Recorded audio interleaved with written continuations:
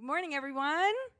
I'm Meredith Dankos. I'm the teaching pastor here, and we are continuing our series, Happy Christmas, where we've been looking at popular Christmas songs and how they actually speak to the real message of Christmas. And our song today is Have Yourself a Merry Little Christmas, and it's actually the first time it was ever sung, I just found this out, was actually in one of my favorite movies of all time. Some of you may know it. It's Meet Me in St. Louis with Judy Garland.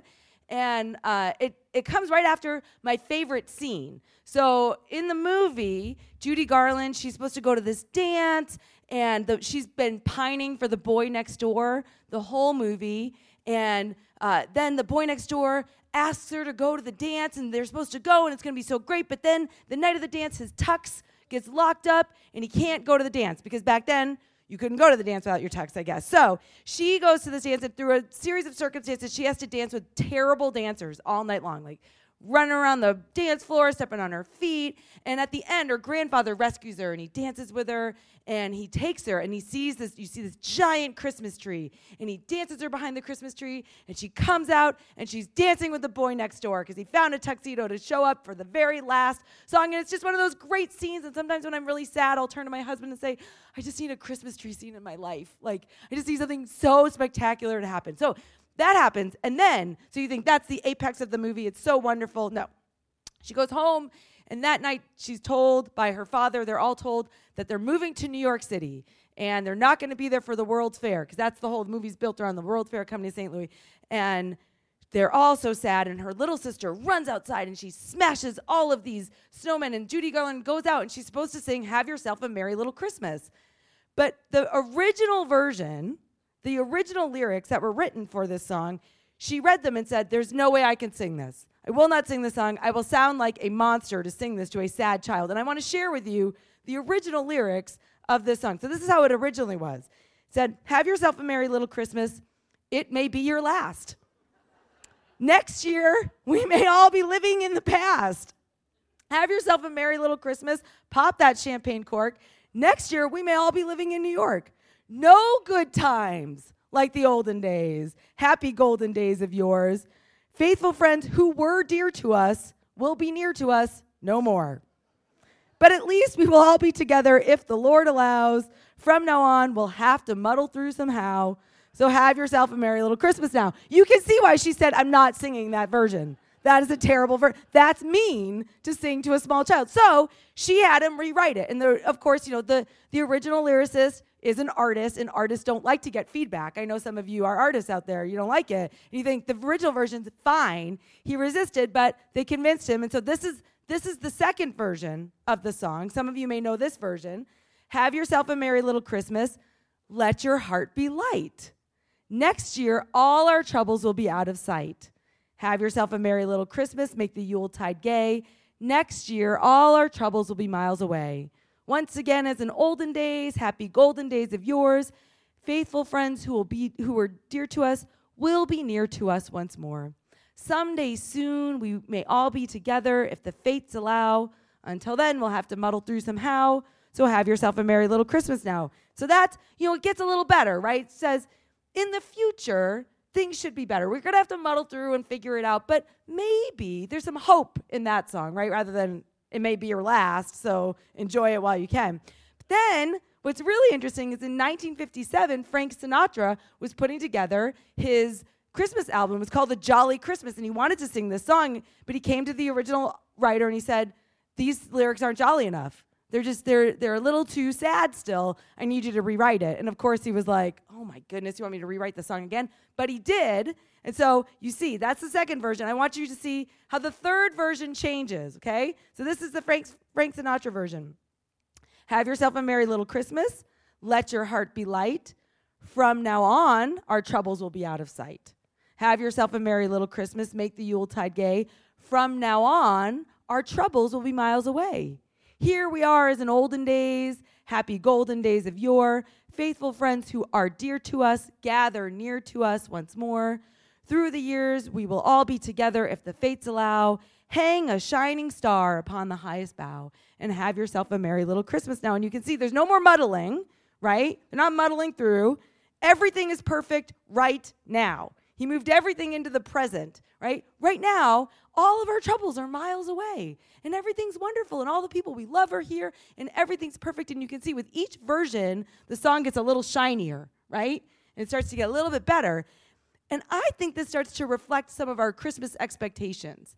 Because what's happened is we start to think, well, it's Christmas, and so all of our troubles are now miles away. Everything's perfect and shiny and wonderful. We don't need a muddle. We're hanging stars on the highest, but that's what we're doing. Christmas is perfect. And so it set us up to have really weird Christmas expectations. And I want to show us what some of these expectations are. Like, for example, decorating your Christmas tree.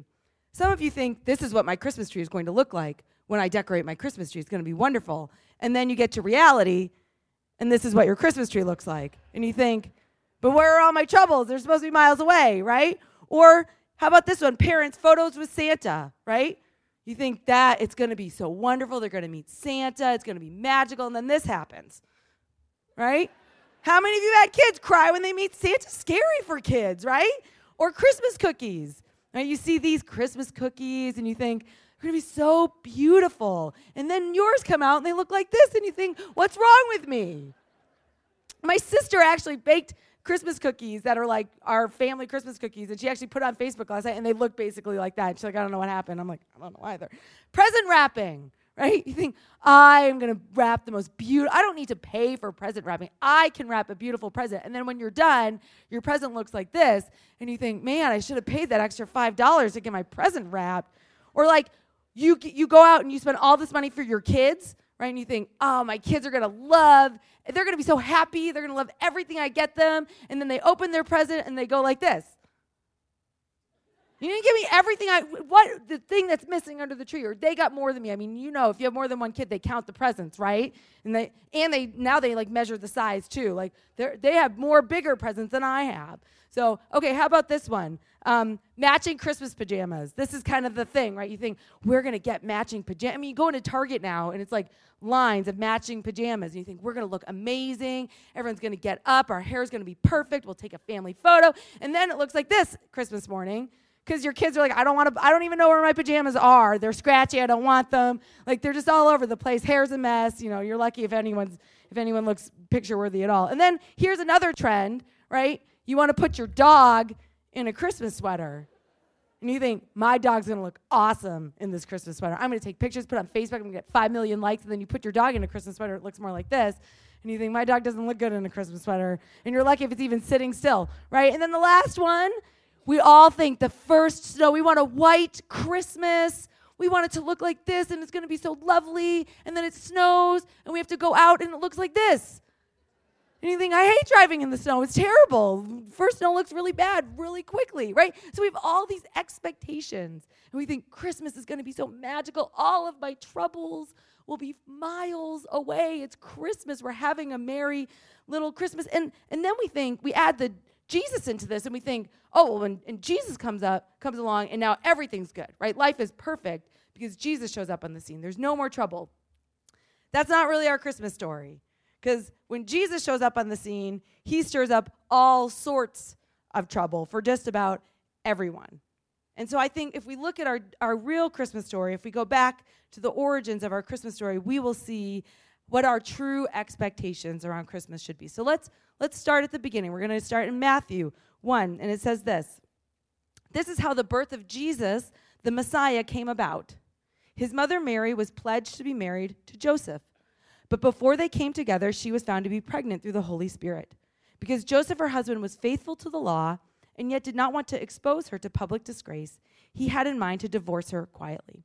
So if you're familiar with the Christmas story, you've probably heard it from Mary's perspective, right? And Mary's there, she's this young teenage girl, and an angel shows up and he says, hey, you are highly favored by God, and you're going to have a baby. And she goes, that's not really possible. How's that going to happen? He says, with God, all things are possible. And she says, yes. And it is a big yes. It is not an easy yes. And being highly favored by God for Mary creates all sorts of trouble in her life.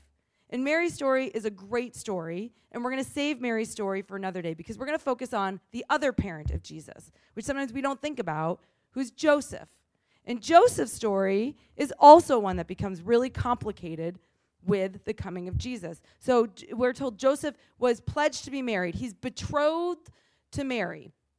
And back then, it's not like a modern day engagement where they exchange a ring and they've decided they're going to get married and they're planning a wedding and they're so excited and this is young love. It was actually a legal process. To be betrothed was a legal process. It was normally arranged by families, right? And so Joseph and Mary might have known about each other and of each other, but they didn't know each other.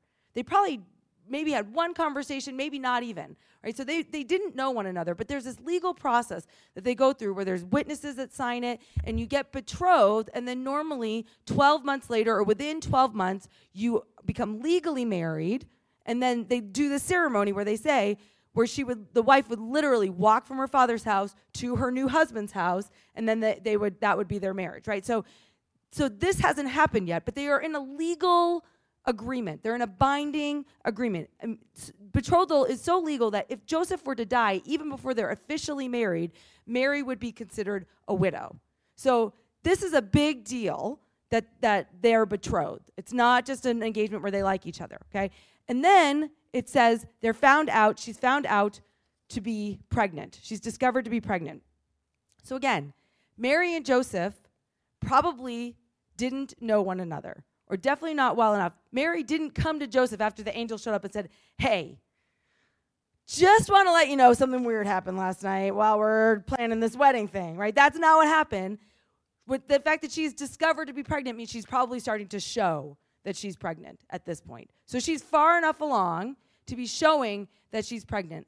And this is a very big deal. This is a really big deal because it's not a small matter if the one that you are betrothed with finds himself to be pregnant and you are not the source of that. So this is what the law says, because we're told that Joseph is a man of the law. He's a righteous man who follows the law. This is the law. It comes from Deuteronomy. It says, if a man takes a wife and after sleeping with her dislikes her and slanders her and gives her a bad name, saying, I married this woman, but when I approached her I did not find proof of her virginity, then the young woman's father and mother shall bring to the town elders at the gate proof that she was a virgin. Her father will say to the elders, I gave my daughter in marriage to this man, but he dislikes her. Now he has slandered her and said, I did not find your daughter to be a virgin, but here is the proof of my daughter's virginity. Then her parents shall display the cloth before the elders of the town, and the elders shall take the man and punish him. They shall fine him 100 shekels of silver and then give them to the young woman's father, because this man has given an Israelite virgin a bad name. She shall continue to be his wife, but he must not divorce her as long as he lives. If, however, the charge is true, and no proof of the young woman's virginity can be found, she shall be brought to the door of her father's house, and there the men of her town shall stone her to death. She has done an outrageous thing in Israel by being promiscuous while still in her father's house. You must purge the evil from among you. And right away we can kind of see the law doesn't seem very fair, right? Like he's in the wrong, he gets fined. She's in the wrong, she gets stoned. But this is more than just purity that's going on here, okay? Whether we like it or not, right? We don't have to agree with the cultural context, but this is the cultural context. This isn't about the purity of virginity. This is an inheritance-based culture. And so why that is so important is the way that they survive, the way families survive is by living off the land that they own. And so families need to generate enough family members to work the land, and they need a legally protected, legally honored heir to continue on the family line. Otherwise, the inheritance is up for grabs, right? So the reason why virginity is such a big issue for women is that there can be no question about the paternity of the heir.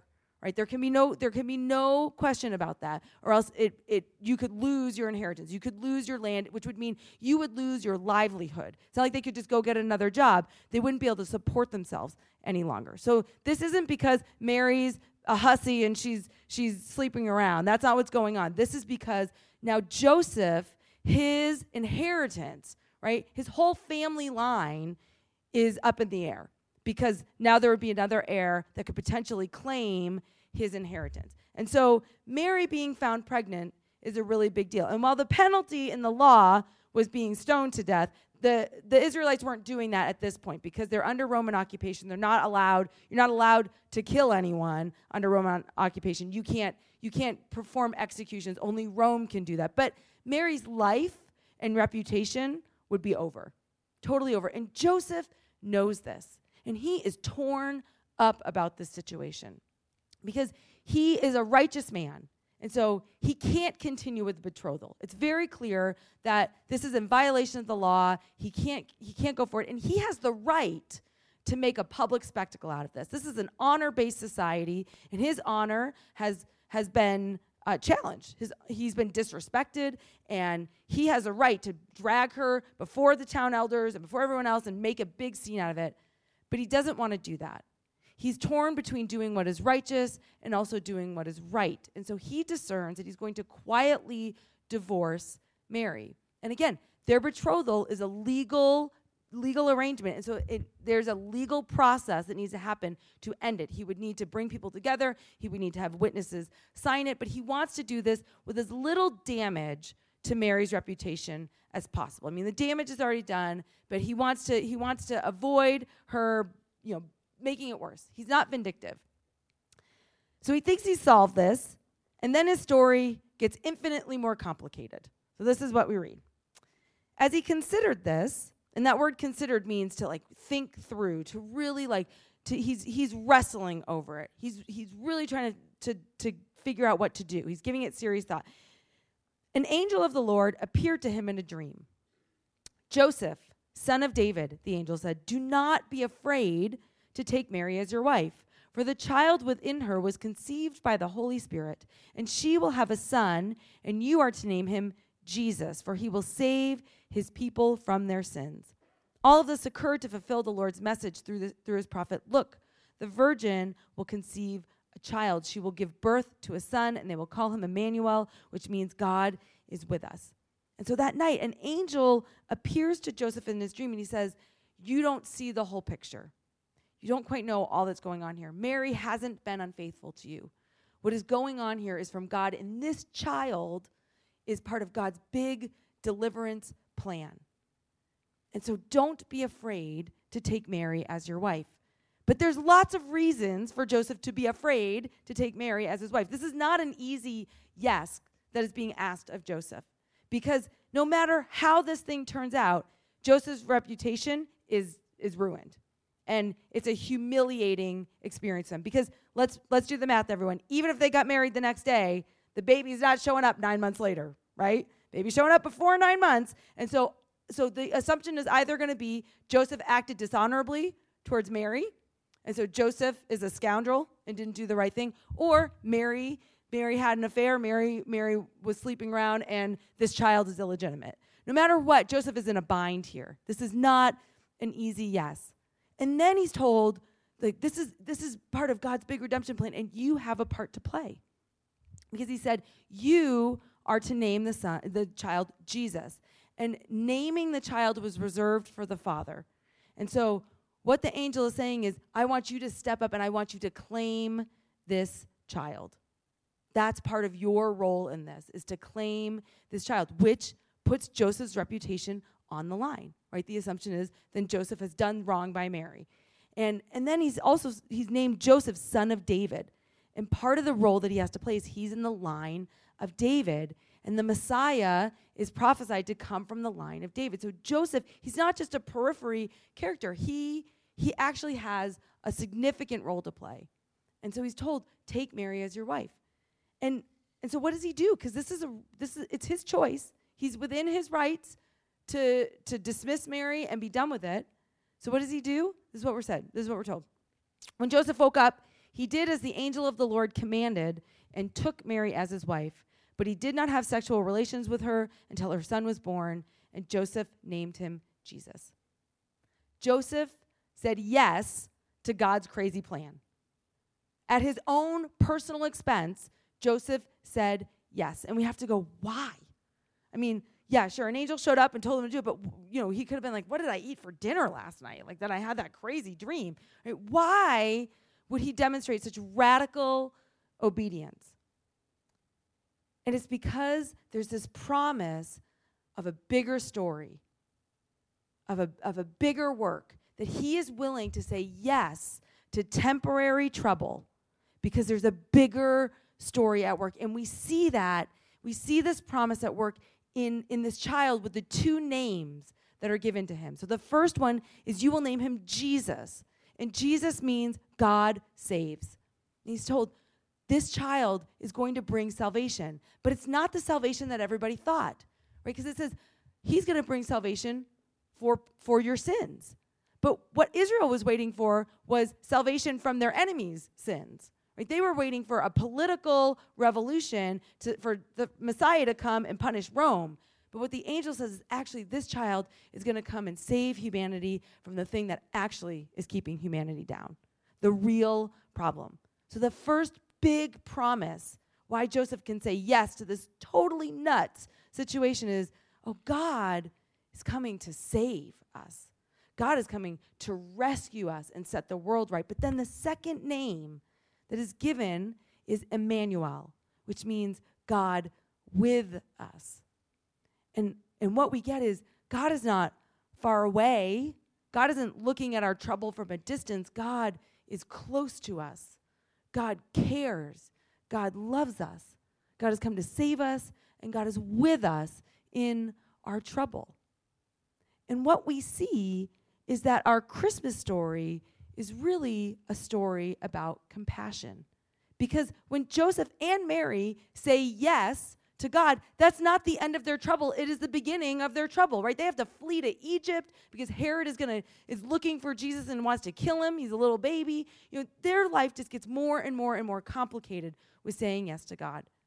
It is a story of compassion, because compassion is willingness to come alongside in the midst of trouble. It's not saying no to trouble. All my troubles will be far away when I say yes to God's plan.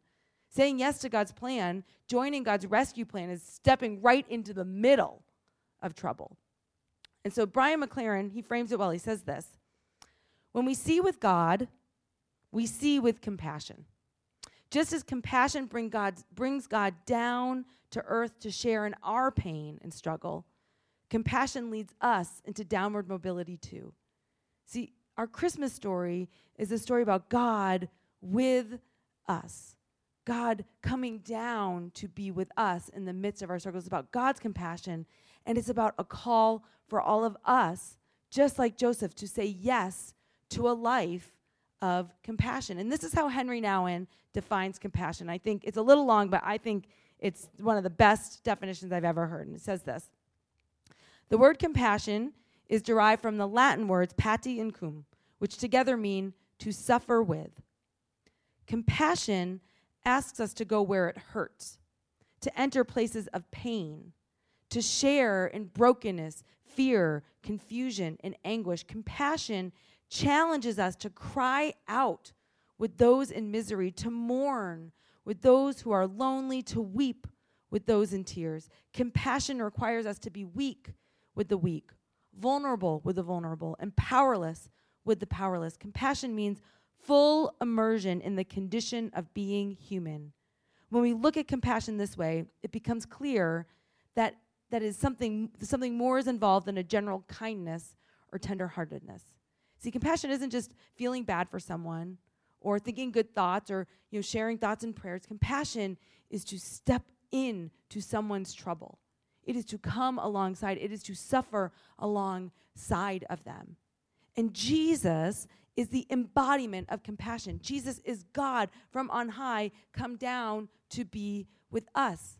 And that's what we remember in this Christmas season. See, the Christmas leading up to Christmas, this is a season known as Advent. And Advent, this is a quote from Brian McLaren, Advent is when we Christians celebrate God's downward movement to us.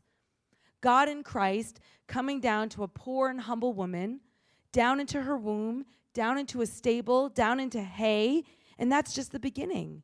When Jesus comes of age, he doesn't climb a mountain and live above the fray in a contemplative cave or commune. He moves continually down into the mess of human history. He moves down into the struggle of human politics and economics, down into the ugliness of human ignorance and misunderstanding, down into the horror of human injustice and bigotry, and even down into the tragedy of human violence and murder. God chooses to save us, not from a distance, but to come right alongside of us. The author of the book of Hebrews says he is familiar with our sufferings. He is familiar with the things that are hard for us, that make life feel impossible, that make it feel like things aren't working. He's not distant. And then with that, he calls us, those of us who are followers of Jesus, to live a life of compassion, to come alongside of him, to join him, to say yes to all kinds of trouble. Again, Brian McLaren says it surprises many people to hear God call them down. We think God is up. We're trained by the ladder of success to think it's for climbing, not descending. But God's mobility is opposite our own. The call to service is offensive to those who seek fame, comfort, advantage, safety, and status. But it is joyful and good to those who seek to put compassion into action. See, saying yes to compassion, saying yes to God is allowing God to disrupt our plans and disrupt our lives and inconvenience us and ask us to do things that we would otherwise say no to because we would rather be comfortable. We would rather say, all of my troubles are miles away. But that's not the call. See, Jesus doesn't even say, once you start following me, all your troubles will be my way. Jesus says this. This is his promise. He says, I've told you these things so that in me you may have peace. In this world, you will have trouble. This is right there. In this world, you'll have trouble. But take heart. I've overcome the world.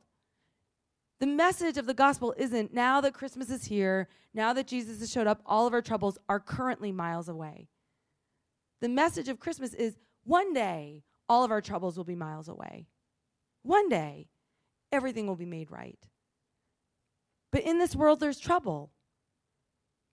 And take heart. And how do we take heart? The same way Joseph did. We cling to those two promises. God saves. God has not left us on our own. You are not on your own. You are not alone. God has come to make your life work. I always say this. I got it from Andy Stanley. Jesus makes life better and makes us better at life. That's part of this. God saves. God's come to heal us. And Emmanuel, God is with us. Even in the midst of trouble, God is close to us. God is not far away, indifferent, or cold, or looking on, or waiting for you to figure it out. God is right beside you. That is how we take heart, and he's won the ultimate victory. And so we are called not up and away from all the trouble. We're called to step right into the middle of it, right into the center of it. But it's not an easy thing. And I like how Henry Nouwen describes it. He says, it is not surprising that compassion, understood as suffering with, often evokes in us a deep resistance and even protest. It is important for us to acknowledge this resistance and to recognize that suffering is not something we desire or to which we are attracted. On the contrary, it is something we want to avoid at all cost. Therefore, compassion is not among our most natural responses. We are pain avoiders, and we consider anyone who feels attracted to suffering abnormal or at least very unusual, right? To be a compassionate person is to be an unusual person. It is to stand out in the world. It's one thing to be a sympathetic person. Oh, I feel so bad for them, right? But sympathy is at a distance. I feel bad for me, but it's not going to mess up my life. I don't really have to do anything about it. Compassion is I'm going to step right into the middle of it. Not that trouble is miles away, but I step into trouble with hope. And when we meet compassionate people who are willing to allow God to disrupt their lives, who allow God to inconvenience them, to say yes to temporary trouble because they have a bigger picture in mind, they stand out. And I want to tell you about one of the most compassionate people I've ever met. His name is Larry. And I met Larry in a short-term mission trip when I was in college to Honduras. And we were a small team, and we were supposed to go do like a big project, like go build a water filtration system in a village, but it didn't work out. And so instead, we went and spent 2 weeks with this group of missionaries who just, they said, you're just going to come live life with us. We're not going to go somewhere else. This is how we live. And so I got to see how they live, and I got to see how Larry lived. And Larry was an American, and he gave up everything to move to this very small village in Honduras to work with subsistence farmers. Meaning these are farmers that they they were just farming their little plot of land, and they survived off of whatever they could grow. And a lot of them, their land was rocky, and it was hilly. Sometimes they had to hold onto like a pole in order to steady themselves to do the farming. And they didn't have a lot of resources. And so what did Larry do? He moved there, and he used his resources to start experimenting with different crops to see what could this soil take? How could I improve the life of these farmers? And he committed, I will only plant things and experiment with things that I can share that would make these people's lives better. And so while we were there, Larry had a major setback. So he had this plot of land, and overnight, these cows had come in, and they'd trampled his fence, and they'd eaten all of these crops that he'd been working on, like tons of work and research just down the drain. And someone asked him, Larry, why don't you just put up an electric fence so the cows won't trample your crops? And he said, no one around here can put up an electric fence. How can I be one of them if I can protect my land in this way and they can't? How will they trust me if I'm not one of them? Yes, I can provide resources that they don't have, but I don't want to stand out in this way that I'm not among them, that I don't know the actual things that they're going to suffer through, because he was not the only one who ever had cows trample down their fence and eat all of their crops. And so there were so many people who shook their head at Larry and didn't understand him and thought, you are wasting, imagine what you could do on a large scale, but instead you're in this little village working with this little community, and none of you will ever meet Larry, right? You're not going to, you only know about him because I met him, right? He's not going to make it in the paper. He's not going to be a story people tell. But Larry gave up everything to embody the gospel in this one place, right? Larry built a hut there out of the same material that they built. He started raising rabbits to see, will these be sustainable, and I can start sharing them with my neighbors. Larry embodied the good news of Jesus because he was among them. He was with them. He was one of them, right? When Jesus came, he didn't say, well, I don't understand you. It says he is familiar with us. He became human. He is with us and of us, and he knows us. And so Larry committed to living life in a way not above everyone else, but with everyone else. But Larry was also, he embodied this salvation of Jesus, of bringing goodness about in the midst of trouble. Because that's what compassion is. It is being alongside someone and pointing to Jesus in the midst of trouble. Not directing someone to Jesus, but walking them towards Jesus and being in it with them. And every single one of us is called to a life of compassion. And you don't have to be like Larry and give up everything and move to another country, because if you were to meet him, what was so striking is he was living this very ordinary life, this extraordinary faith embodied in a very ordinary day-to-day life, getting up, farming, knowing his neighbors, going to bed, making dinner. It wasn't anything wild and crazy. But his life changed my life because I saw this is what it means to be the hands and feet of Jesus. Is wherever you are, wherever you're called, to be someone who is willing to step into the trouble of others and step alongside of them and working to bring about hope, working to bring about the kingdom of heaven to be the same as the kingdom of earth. This is compassion, and every single one of us is able to do that. Every single one of us who's a follower of Jesus, we are all called, just like Joseph, to be able to say yes to temporary trouble. Why? Because we have a bigger vision. God is doing something great, and the story is going somewhere awesome, and so we go to the middle version of Have Yourself a Merry Little Christmas, right? That right now we are muddling through, and there's a lot of trouble in this world, and there's pain, and there's suffering, and there's sorrow, but we keep our eyes on someday soon. Our troubles will be out of sight because Jesus is working right now to put everything right, and part of the way that he does that is through you and me.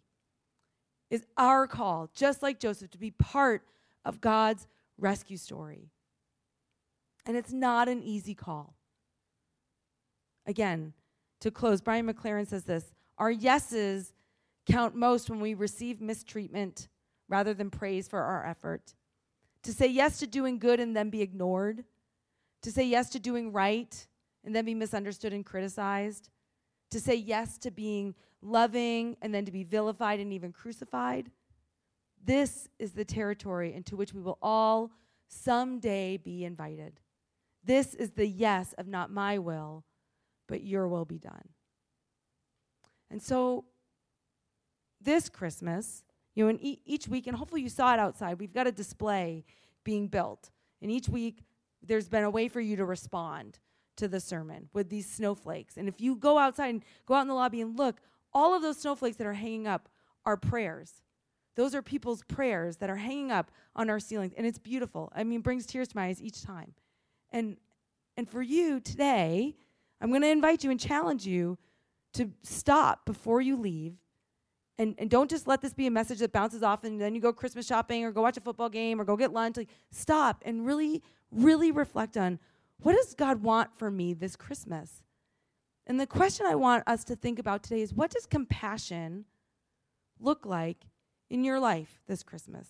What does saying yes, just like Joseph said yes at great personal cost, like Larry said yes at great personal cost, what does saying yes to God's crazy plan look like for you? And that could be a cause, right? It could be a big cause that you really want to be part of, but it could be a neighbor or a coworker or a family member that maybe you just need to be more patient with, or someone that you are going to invite in, or whatever that is. Maybe it's an issue at work.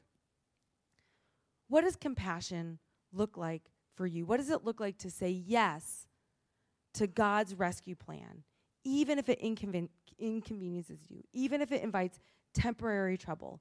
Because we know that one day in Jesus, all of our trouble will be out of sight. Let's pray. Gracious God, thank you. Thank you that you have come to live among us, that you know us, that you love us, that Jesus, you have come to save, but that you have drawn near and that you are familiar with all that's going on in our lives, Lord. And we thank you for your compassion towards us. And we recognize that you call us as followers of you, Jesus, to be compassionate people in the world, to stand out in that way, because compassion is not natural, and it's difficult and it's hard. Would you help each of us to stop and really reflect on, what does compassion look like for us? What are you calling us to say yes to in this holiday season? How can we partner with you in your great rescue plan? We love you and we praise you. In Jesus' name, amen.